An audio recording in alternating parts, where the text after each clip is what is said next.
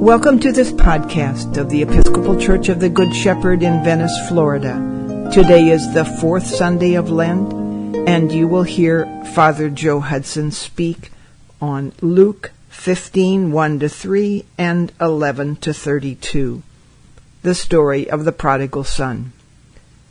As you listen, see if you can answer some of these questions. The questions: 1. When and why do we say, "That's not fair"? Number 2. When and why does Jesus talk about lost things and lost people? 3. How can the story of the prodigal son be told in modern times? And 4. Is there a prodigal son or a jealous sibling in your life? Or are you a forgiving parent?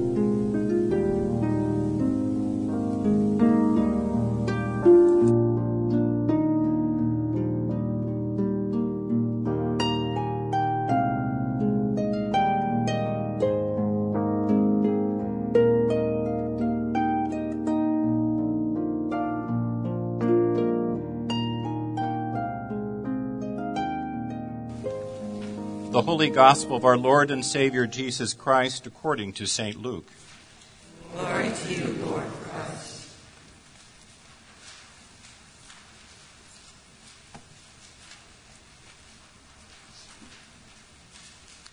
All the tax collectors and sinners were coming near to listen to Jesus. And the Pharisees and the scribes were grumbling and saying, "This fellow welcomes sinners and eats with them." So Jesus told them this parable. There was a man who had 2 sons. The younger of them said to his father, "Father, give me the share of the property that will belong to me." So he divided his property between them. A few days later, the younger son gathered all he had and traveled to a distant country. And there he squandered his property in dissolute living. When he had spent everything, a severe famine took place throughout that country, and he began to be in need. So he went and hired himself out to one of the citizens of the country, who sent him to the fields to feed the pigs. He would gladly have filled himself with the pods that the pigs were eating, and no one gave him anything. But when he came to himself, he said, "How many of my father's hired hands have bread enough and to spare? But here I am dying of hunger. I will get up and go to my father, and I will say to him, 'Father, I have sinned against heaven and before you. I am no longer worthy to be called your son. Treat me like one of your hired hands.' So he set off and went to his father. But while he was still far off, his father saw him and was filled with compassion. He ran and put his arms around him and kissed him. Then the son said to him, 'Father, I have sinned against heaven and before you. I am no longer worthy to be called your son.' The father said to his slaves, 'Quickly bring out a robe, the best one, and put it on him. Put a ring on his finger and sandals on his feet, and get the fatted calf and kill it, and let us eat and celebrate, for this son of mine was dead and is alive again. He was lost and is found.' And they began to celebrate. Now his elder son was in the field, and when he came and approached the house, he heard music and dancing.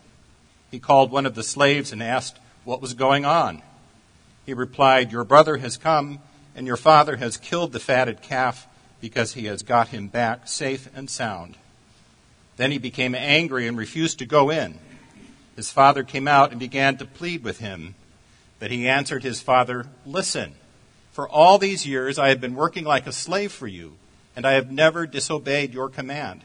Yet you have never given me even a young goat, so that I might celebrate with my friends. But when this son of yours comes back, who has devoured your property with prostitutes, you killed the fatted calf for him.' Then the father said to him, 'Son, you are always with me, and all that is mine is yours. But we had to celebrate and rejoice, because this brother of yours was dead and has come to life. He was lost and has been found.'" The Gospel of our Lord. Praise to you, Lord Christ. Happy are they whose transgressions are forgiven and whose sin is put away. Amen.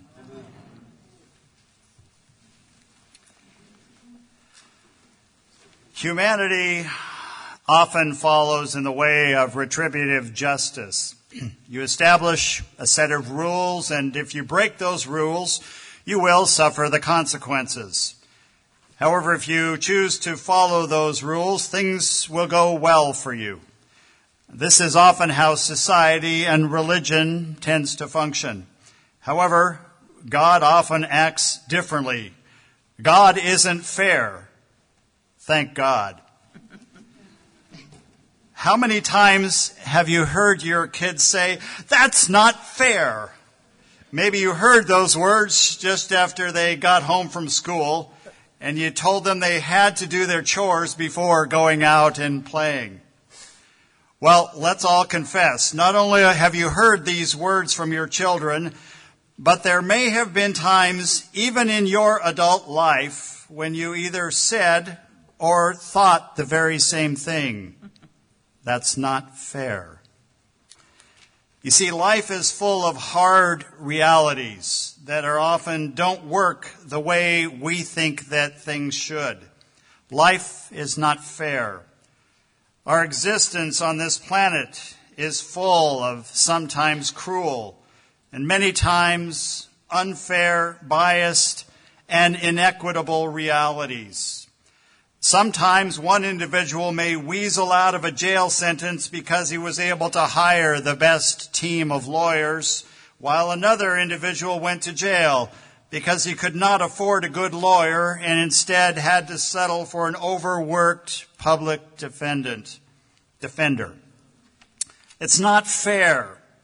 We cry not fair when, despite the presence of the Fair Housing Act, race discrimination in housing continues at times to be a problem. Life is not fair.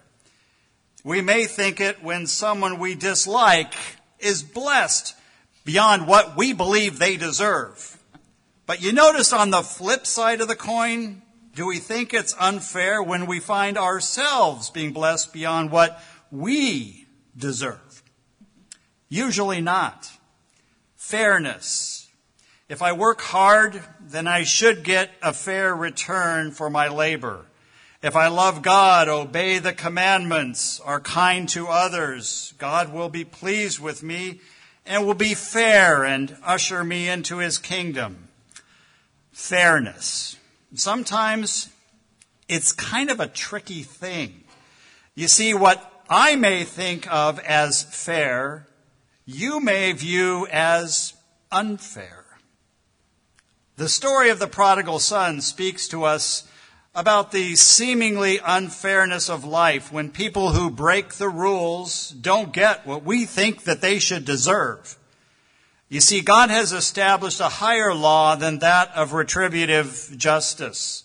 It is the law of God's abundant, extravagant, compassionate love for you and me and all of creation. Luke chapter 15 is a story about things that are lost. Jesus speaks about a lost sheep, a lost coin, and in today's story, a lost son. The chapter tells us how God views things and people that go astray and are lost, and how we, as human beings, often view sinful, lost people, how we view ourselves in our lostness, and how we view others. Today's portion of Luke 15 sets the stage. We see there Jesus looking out at a typical crowd. Well, at least typical for those who tended to congregate around Jesus. There were the wealthy and the poor, the socialites and the outcasts, the religiously clean and the unclean, the Jews and the Gentiles. There were some present who gazed across the crowd and saw those lost kinds of people over there. There were some standing nearby who looked within themselves and saw nothing good, nothing deserving of God's love or of Jesus' compassion. They did not measure up, and they knew it. They saw themselves as unworthy. As Jesus spoke, he painted a picture in the people's minds. There was something in this story that hit at the heart of every one of those present that day. Jesus told the story of a wealthy man and his two sons who worked for him. One day the younger son went up to his father and said this, "I want my share of your estate now before you die." So his father agreed to divide his wealth between his sons. The crowd that day must have been shocked into silence at Jesus' words. They couldn't believe what they were hearing. A vile, disrespectful son with overwhelming hubris, demanding what he thought was rightfully his, and get this, demanding it while his father was still very much alive and kicking. Unheard of. Now, please allow me to retell this story from a 21st century American perspective. There was a very wealthy CEO of a Fortune 500 company who had two sons, Roger, the firstborn, and William, the younger. Their father had sent both boys to the best Ivy League schools where they graduated and returned to work as VPs in Dad's business. The business prospered and time went on. Dad's hair was now beginning to gray at the temples. William, the younger, was getting bored with the routines of life, flying here and there for meetings, eating at the same upscale restaurants, sitting down for dinner with his parents and brother, enduring yet another round of the same old family stories. He was feeling stifled and smothered. He was about to gag on it all. Finally, in exasperation, he had it out with his dad. "Dad, I've had enough of this monotony. I want to see more of the world. This business is cramping my style. I know in your will I am guaranteed half of your wealth when I die, but to be honest, I can't wait. I want it now. I want to be free to live life to the fullest."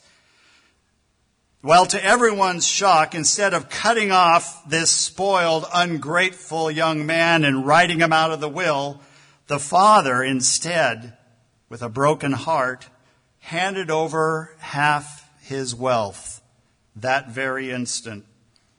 And once that was done, William disappeared from his father's life. Well, William was finally free. The world was now his oyster. Nightclubs, dancing, drugs, exotic women, sailing, diving, mountain climbing, Florence, St. Petersburg, Cape Town, Jaipur, Kyoto, Morocco. The world was now his. That is, until one night years later when he went to check into a 5-star hotel in Copenhagen. He swiped his credit card and, you guessed it, was shocked to hear the words, "insufficient funds." Well, this was not good. He quickly took out the other card and swiped it and again heard the words, "insufficient funds." Now, before I continue with William's story, let me return to the father and his oldest son, Roger, back on the other side of the Atlantic in America. The family business continued to be very profitable. Father and son worked many long, hard hours and days. They lived a good life. But at the end of every long day, Roger would find his father alone in the den, feverishly at work on the computer. But this had nothing to do with their business. This was the activity of a broken-hearted man desperately searching for his lost son, for the boy who had wounded him so deeply. You see, night after night, he would search the internet for some hint of his boy. He tried in vain to contact William through email and instant messenger. Facebook turned up nothing. His son had apparently blocked him. Father was sinking into a deep depression. Let me now return to William in Copenhagen. Without financial resources, he was now getting desperate. Forget about the need for glamorous parties and women and drugs. Now his only concern was for survival. Where would he live? How would he eat? He reached out quickly to his so-called friends, those he had bankrolled and who had benefited from his great wealth. None of them cared about William now that he was broke. He sold some of his suits and his shoes on eBay. He pawned his Rolex. As he searched for work, no corporation wanted to risk hiring him with his reputation. He finally settled for a very low-paying job at a local business, but with the high cost of living in Denmark, he could barely scrape by. He began to look within himself, and what he saw, he did not like. He deeply regretted the arrogant, spoiled, ungrateful man that he had become. One day, a wild, desperate thought occurred to William. It was crazy, ridiculous, extremely humiliating and embarrassing, but it just might be his last-ditch hope. Maybe he could IM his father. He knew how furious Dad must be with him, but he had to risk it. In deep humility, William reached out across the miles to his father and asked if he might be able to come back and possibly get a job as a low-level manager in the company.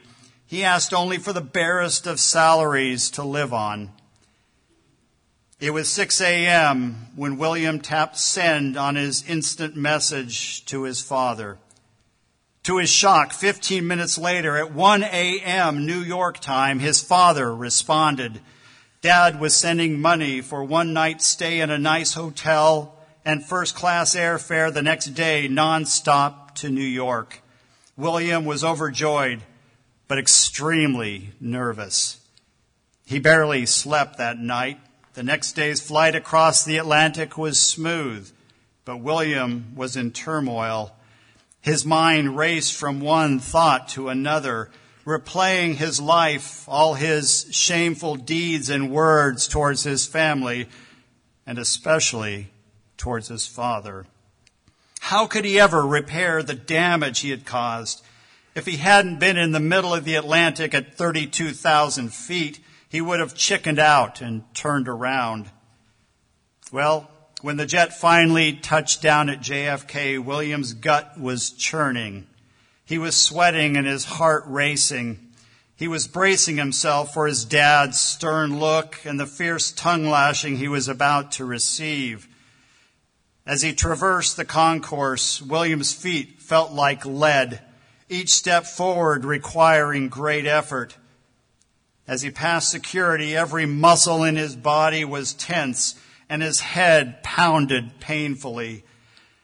Suddenly, he sensed quick movement just ahead and to his left. Before he spotted his father, his dad had spotted him. To William's shock, Dad, this respectable Fortune 500 corporate executive, was in a dead run towards his son.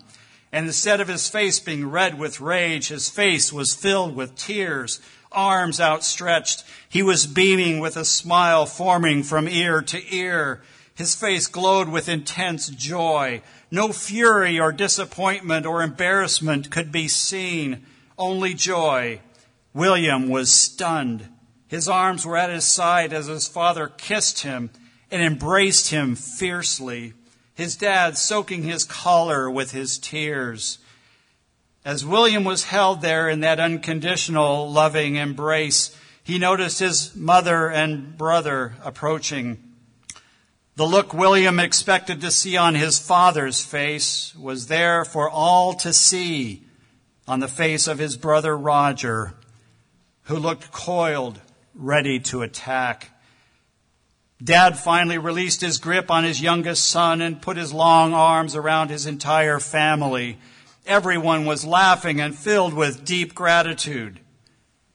Everyone, that is, except Roger, who stood there scowling and stiff as a board. Dad handed over a beautiful gift to his youngest son and spoke of the magnificent, extravagant reception party that was now planned for William. Roger just stood there, frozen, his scowl now turning to rage as his face became beet red. Roger was furious at the injustice. How could Father receive his sinful son so warmly? How could he throw him an extravagant welcome home party? It wasn't fair. It wasn't right. Roger's soul hardened just a little bit more that day. Well, here ends the story.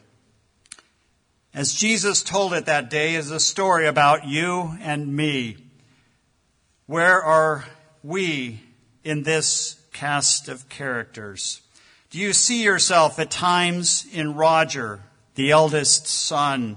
Roger, who was furious over the unfairness of the situation, how his recalcitrant, wicked brother who deserved punishment and to be ostracized from the family was instead warmly embraced and welcomed back in by the Father, even being restored to his former position in the corporate business.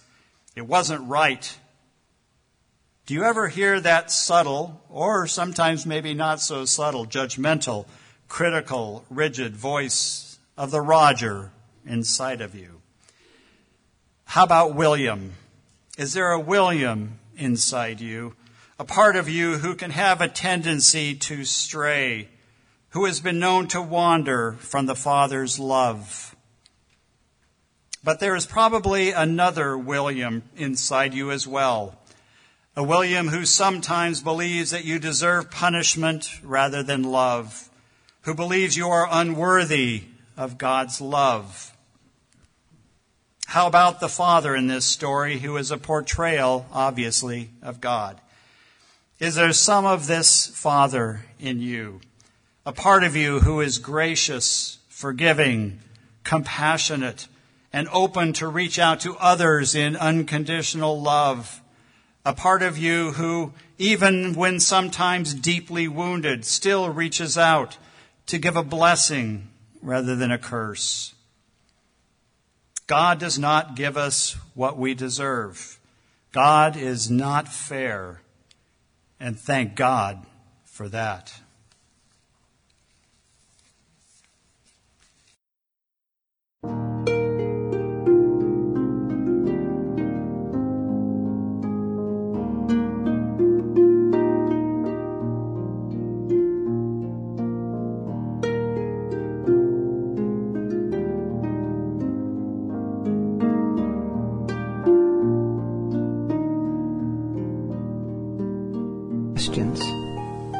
The questions.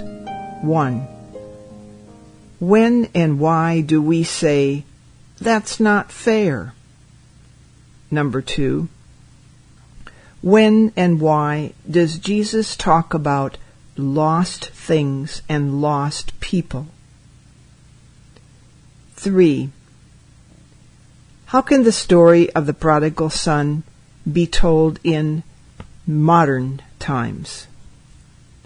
And 4, is there a prodigal son or a jealous sibling in your life? Or are you a forgiving parent?